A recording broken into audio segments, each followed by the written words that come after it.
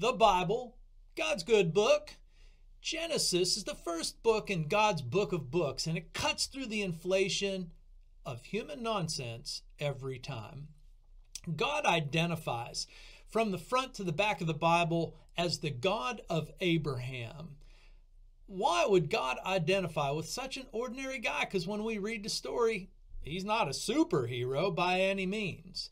But he is our hero, and he's an ordinary hero because we're ordinary people. In Genesis chapter 25, Abraham, well, he dead. Can't get any deader than dead. Abraham's dead. But there goes our hero.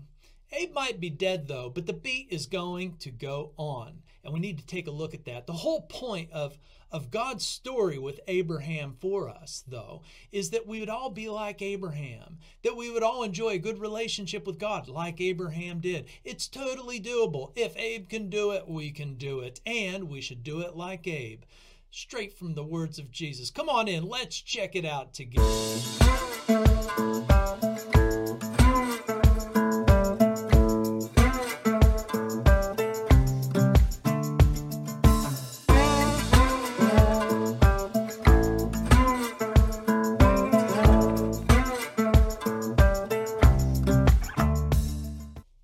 As we mentioned the last time, we just want, and every time really, we just want people to, Biblical Channel, to be able to read the Bibles better. We just read the Bible, talk about it, and talk about what it should say to everybody around us. It's not that hard, but we got to take the time to actually read it and to read it well. Oh, that people would read the Bible well. That's all we're trying to accomplish here at the Biblical Channel. So we're glad you're here. We're glad you showed up so that you might enjoy this conversation. So that you can have maybe another conversation with somebody else, spread the word, keep talking well of God and speaking well of God the way that God reveals himself in the Bible, which is totally cool if we read it the right way. So reading the Bible is a bit like wine tasting, those fancy people that, slosh it around, take a good look at it, take a smell of it, take a sip of it, and then they have so much to talk about. Well, that's the way the Bible passages work as well.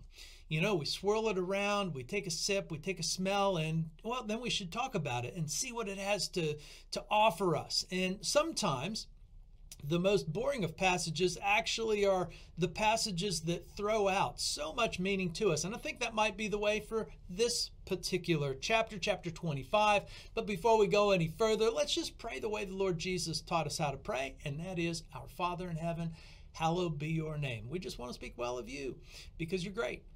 Your kingdom come, your will be done on earth as it is in heaven. Give us this day our daily bread. Forgive us our debts and, well, as we forgive our debtors.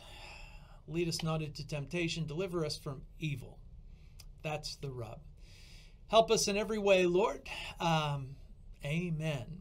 So let's try to take a look, take a smell, take a sip at this, very interesting chapter, not necessarily the kind of stuff we make a lot of memory verses out of, but let's take a look at it and have a good think about it, and let's glean what the life of Abraham really is for us as we memorialize him and what God has done in his life. Well, anyhow, Genesis chapter 25. It is kind of short. That's good, and it's good because, well, it's a whole list of names, and it's the death of Abraham is surrounded by a whole list of names, and there's a point to it, and we'll talk about that point in just a moment. So let's just give it a read. I'll try to read through the names as quickly as possible, and if I get them wrong, who cares? Because, well, these people are dead, and we'll talk about the meaning of their names to the people who heard this for the very first time. Well, no better time than the present. Let's get going. Abraham took another wife, whose name was Keturah. She bore him Zimran, Jokshan, Medan, Midian, Ishbak, Shua. Jokshan fathered Sheba and Dedan. The sons of Dedan and Asherim, Letishim, and Leumin. The sons of Midian were Ephah, Epher, Hanok, Abidah, and Eldah. All these were the children of Keturah. Abraham gave all he had to Isaac, but to the sons of his concubines Abraham gave gifts, and while he was still living, he sent them away from his son Isaac eastward to the east country. These are the days of the years of Abraham's life, 175 years. Abraham breathed his last and died in a good old age, an old man and full of years, and he was gathered to his people. Isaac and Ishmael, his sons, buried him in the cave of Machpelah, in the field of Ephron, the son of Zohar the Hittite, east of Mamre, the field that Abraham purchased from the Hittites. There Abraham was buried with Sarah, his wife. After the death of Abraham, God blessed Isaac, his son, and Isaac settled at Beer Lahai Roi. These are the generations of Ishmael, Abraham's son, whom Hagar the Egyptian, Sarah's servant, bore to Abraham. These are the names of the sons of Ishmael, named in the order of their birth: Nebaioth, the firstborn of Ishmael; Kedar, Abdeel, Mibsam, Mishma, Duma, Massa, Hadad, Tema, Jetur, Napish, and, well, Kedema. These are the sons of Ishmael, and their names, by their villages and by their encampments, 12 princes according to their tribes. These are the years of the life of Ishmael, 137 years. He breathed his last and died, and was gathered to his people. They settled from Havilah to Shur, which is opposite Egypt in the direction of Assyria. He settled over and against all his kinsmen. Bam. End of passage. End of chapter 25. Praise be to God for his word. Well, when it comes to reading the Bible well, there are two things that anchor the biblical message with to keep us from getting too far, away and drifting away in our minds and imaginations, or perhaps in our boredom. It just helps control the passage to know that there is a literary form that is being written, in, and there's also a history behind the text that, would have been a lot more meaningful to them than it is to us. It can be meaningful to us, but it was definitely more meaningful to them because they were actually living in a section of history where a lot of these things made a lot more intuitive sense. We live in the United States of America, at least most of us do, and none of this seems to make geographical sense or historical sense because, this is far and away from us, but it can have some meaning to us. So this passage is structured literarily in a chiasm, which means there is material in the front and material at the back, and then in the middle is the sweet stuff. But the middle sweet stuff is really quite simple stuff. The middle sweet stuff is that Abraham breathed his last and died in a good old age, an old man full of years, and was gathered to his people. So what's around Abraham's death is the other descendants that he did end up having. Maybe it takes you by surprise that Abraham ended up with 3 wives. By the time it was all said and done, not just his wife Sarah, but his wife Sarah was the object of the story all along. And one of the wives that Abraham took was at the advice of Sarah. She probably wouldn't have put it that way. She just wanted Abraham to have sex with Hagar so that they would have a child. Sarah thinking that that's what God must have meant, and we've been through that, and that turned out to be kind of a hilarious bit of the story between God and Sarah. God reminded Sarah, no, I'm going to have you have a real baby in your really old age. So the generations of Ishmael are at the end of Abraham's death passage, and the generations, or the people that were born to his third wife, Keturah, that is what comes up above. I think the biggest point is that the kids are okay, that God, throughout Abraham's story made it very clear he was going to bless Ishmael, that he had nothing against Ishmael. He was not the chosen seed. He was not the son that God was talking about, but nonetheless, he was blessed by God. God made good on his promise of blessing Ishmael, and that's part of the point here in Abraham's death, is that Ishmael and his descendants were blessed. He had plenty of other children. They went on to form the countryside that the original audience is now very familiar with. In fact, the third wife, Keturah of Abraham, also had children that also filled the landscape of the land, and now, are the names of tribes and people groups that have expanded. In particular, the Midianites. Moses is going to marry a Midianite. And so to the original audience, they would have heard the backstory, because remember, Abraham's life is in about 1600 BC, maybe 1800 BC, and 1800 BC, maybe 2000 BC. And then, Moses's audience, the people that Moses is speaking to, that is the real audience for the very first time of all of this material. And they are 400 years later in around 14 to 1500 BC. And they would have heard these names and recognized that these are the tribes and the people groups that are all around them. And this kind of provides to them a bit of a backdrop, just so that, they understand that this is a real historical, kind of story. So the chiasm is all about Abraham's other descendants, but it really hones in on the fact in the middle that Abraham is now dead, and that there is a very specific, special story that's going to emerge, and that is the story of Isaac. Isaac is the beat that's going to go on. Isaac will then, give birth to the next part of the story. Isaac's going to have 2 kids. We'll cover that later.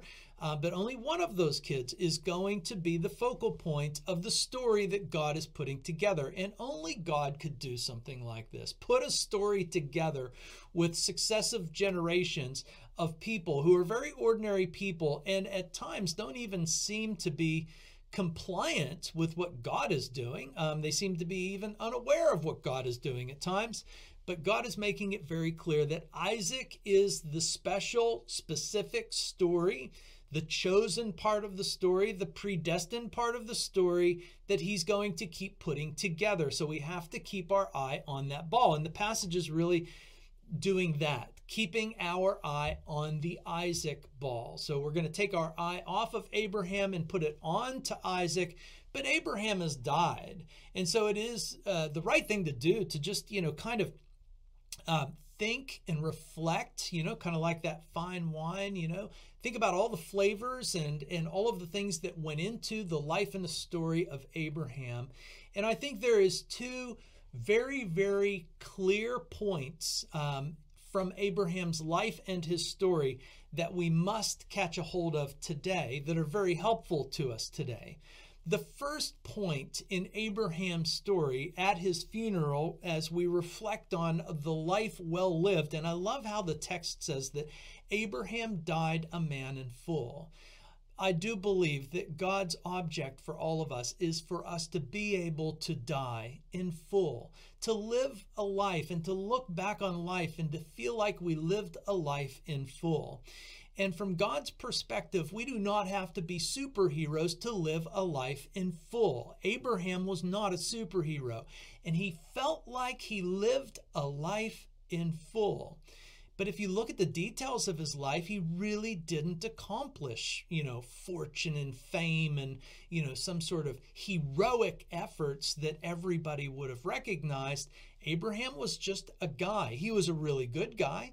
And even at times he had his, really good moments that people took note of, but they would have forgot about those moments pretty quickly because they weren't long-lasting moments. He didn't build a city, and he did not see how his progeny would come about. He didn't see how God's plan would come about. And so that leaves us with the very important part of Abraham's story is that God himself has no need. God needs zero pomp and splendor to put a good story together. And the reason why that's important for us is because we have to catch what God's point is. And that is, as ordinary, average people, which all of us are, we are beautiful. You are beautiful. Think of the songs, you are so beautiful. I think of Joe Cocker. You are so beautiful to me. And that's part of God's point here is that if Abraham is very special to God and he's very ordinary and average and he doesn't get everything right, then how much more so should you be thinking of God that way too? You see, the whole point of God putting together a storyline that does not involve pomp and splendor and superheroic actions is so that we would connect with the story, that we would actually feel the beat of the story that is going on, because our lives are for the most part, very average and ordinary.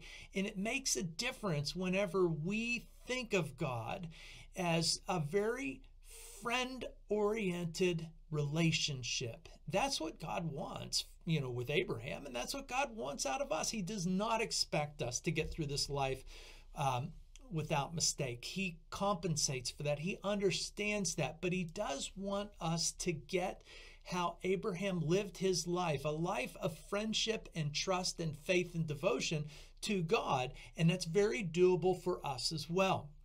You're so beautiful, God says, as an average, ordinary person. And God's stories are always built upon very average, ordinary people who make plenty of mistakes, so that we get the message loud and clear that God's into that kind of thing. In fact, when we meet God in the Bible, in Genesis chapter 1, what do we find out? God has made everything out of nothing, even, that he's the creator of everything.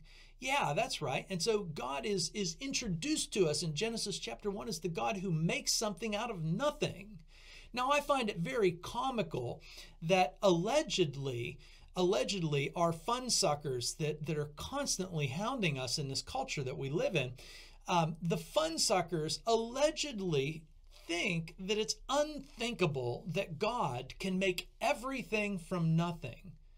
But they allegedly think that it's very plausible that nothing could turn itself into everything. Well, I don't buy it. I don't buy the fact that, nothing can just turn itself into everything around us. What I do get very strongly here is that God can actually make everything that is around me out of nothing.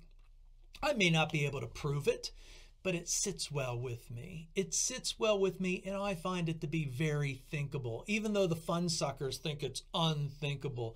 But when God pulls Abraham into a storyline, Abraham and Sarah into a storyline, as very, very average, ordinary people with no pomp or splendor in them. There's nothing special about them. There's nothing, super good about them, super cool about them. They're just people. And God makes them into something. And by the time Abraham breathed his last, he looks back and he feels like a man in full. And Sarah died her last, feeling like a woman in full. And God wants all of us to die with confidence, knowing that we are in full and that we have so much looking ahead. Abraham, even though he died a man in full, because he knew that his eyes were looking ahead, and they were looking ahead on what he couldn't even figure out how it was all going to come together. This is an old man back in the midst of time, an old man staring at the stars, and God makes a promise that your descendants and your impact in this world is going to be far greater than the number of stars and the sand on the seashore that you can count. How? Had to be Abraham's, question. How? He probably couldn't imagine or guess that through him all the world would be blessed. And God's point is, yes, I'm going to bring my blessing to the world through you, Abraham, so that everybody can see how doable my blessing is whenever people put their trust and faith in me like you did, Abraham, because you're nothing special and nobody is something special. We're average, ordinary people. And that is a glorious thought. That is an absolutely glorious thought. But then the other part of the story about how Abraham died as a man of full, looking towards the future, looking towards what God was going to do. And no, he couldn't imagine or guess how it was going to be, that God would start a whole nation from his descendants, that nation would collapse and fall, and it would look like a failure. But in that God would keep his story going through the descendants of Abraham, the little nation of Israel that would actually deliver up God's final climactical part of the story, who is Jesus Christ. And that is the right way to read the Bible. The Bible starts in the very beginning with a story that God is putting together, and it winds its way through the history and through the time and through the literature of the time in such a beautiful way that it climactically reaches its end in the person of Jesus Christ. An absolute piece of genius. Nobody could have imagined or guessed. Nobody did imagine or guess that there would be a story like Jesus Christ that would come out and then shape the world that we live in. And I mean that. The world that we live in is shaped by Christianity. I know it's not popular to say that, but our whole, even what I have on my shirt, E pluribus unum, this is an idea that just springs out of the Bible.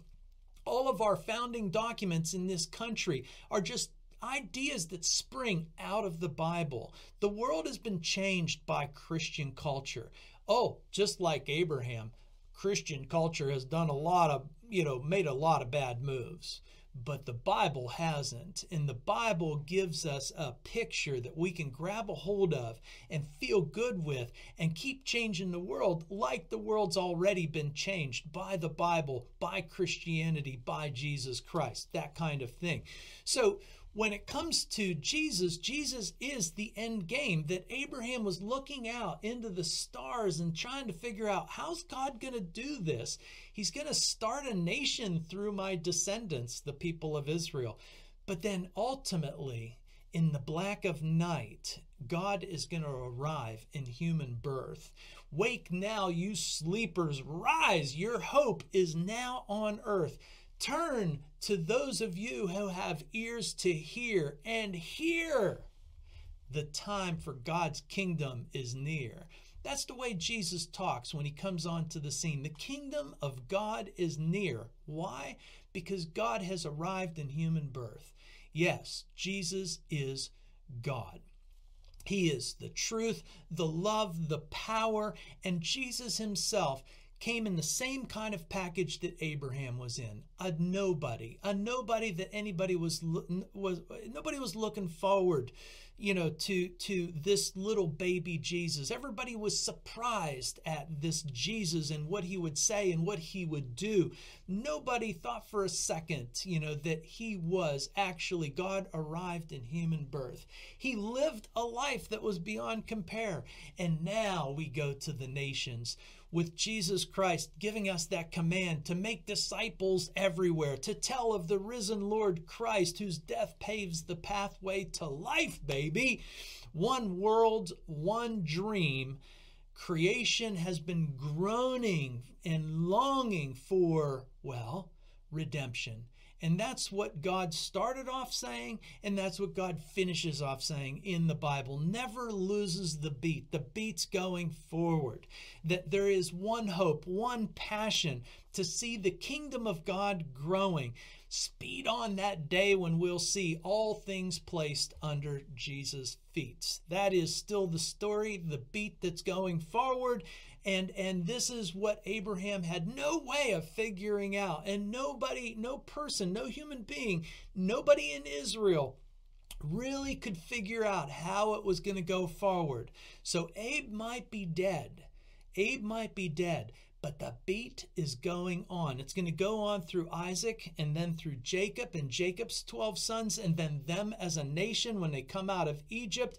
And then that nation, for all of his successes, is going to have failures riddled all over it, much like Abraham's life. And then we're going to come to Jesus, who lived a life beyond compare. And he's going to die and he's going to rise again. And he's going to bring the whole storyline together. And it's very important for us to catch a hold of, too, that Jesus always talked about Abraham. Abraham was the subject of Jesus' conversation, especially when it came to the audiences that were so mad at Jesus. And the audiences that are mad with Jesus are the religious groups in Israel, because they think of themselves as the know-it-alls, and Jesus turns their head around all the time, and he keeps talking about Abraham, and as he talks about Abraham, it drives them nuts. Let me give you a section out of John chapter 8, verse 39. They, the fun suckers at that time, they answered Jesus, and they said, "Abraham is our father." Jesus said, "If you are Abraham's children, you would be doing the works that Abraham did. But now you seek to kill me, a man who has told you the truth that I heard from God. This isn't what Abraham did." That's hilarious. But what Jesus is pointing out to the fun suckers are saying, hey, we're the children of Abraham. We're the legitimate heirs of Abraham. We are blood tied to Abraham, Jesus, and you're making us feel like we're not that special. And Jesus' point to them is that's because you're not acting like Abraham. You're not acting out of faith. In fact, you want to kill me, Jesus says. You want to kill me. This isn't the kind of thing that Abraham would have been doing. Abraham would have recognized who Jesus is. That's what Jesus is implying.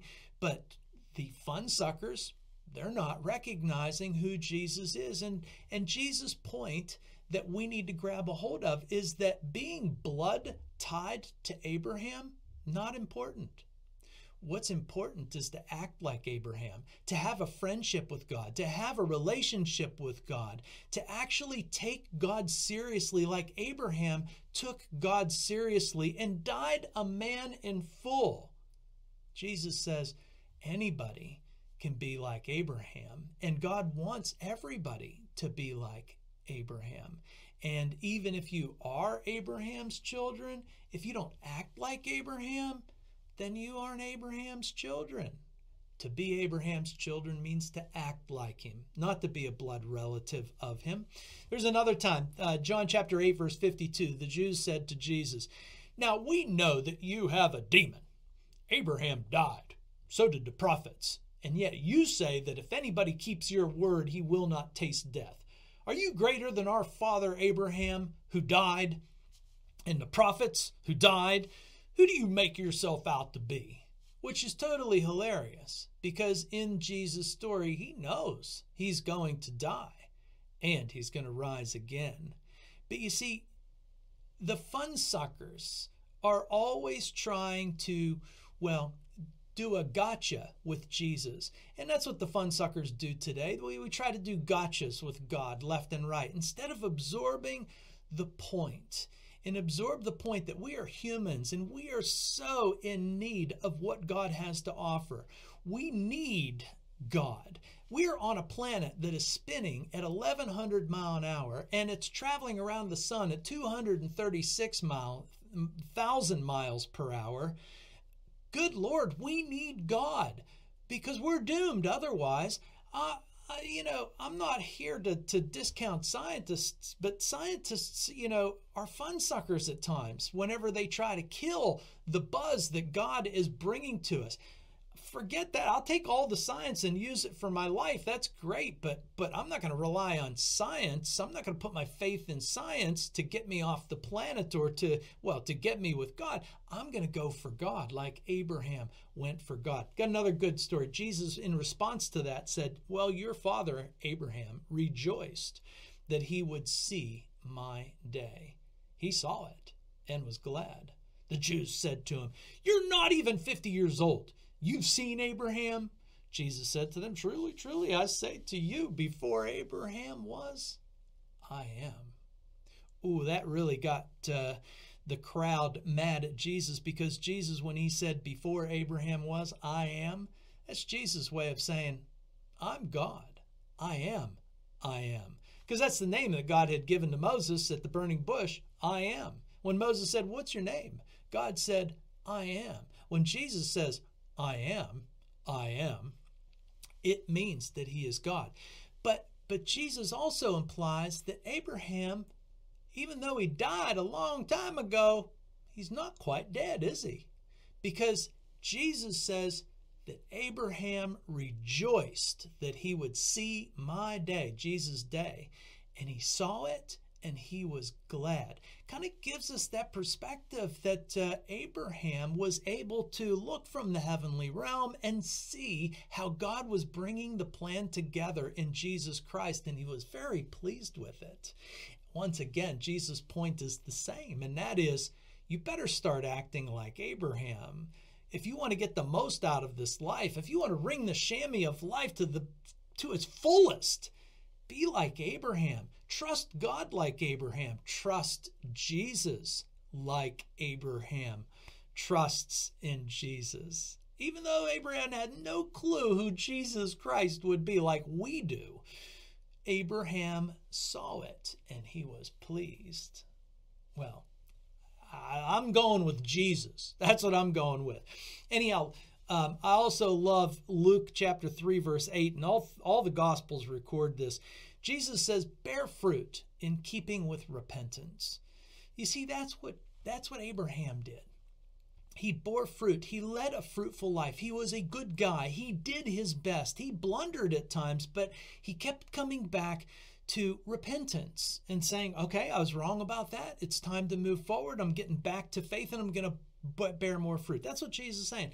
But Jesus says, don't begin to say to yourselves that I'm a child of Abraham, because God can turn these stones, and Jesus must have been holding up some stones, to raise up children of Abraham. You see, God is the God who can turn nothing into everything. And so God could make children of Abraham out of stones. But that's not what God is doing. What God is doing is revealing his story and connecting us with the story, so that we might see that we can be connected with God's story in the fullest and most powerful way that Abraham was connected with the story, through faith, through trust, through loving God, looking at Jesus Christ and seeing how the plan that started with Abraham came together in God's, climactic visit, his climactic arrival in human birth.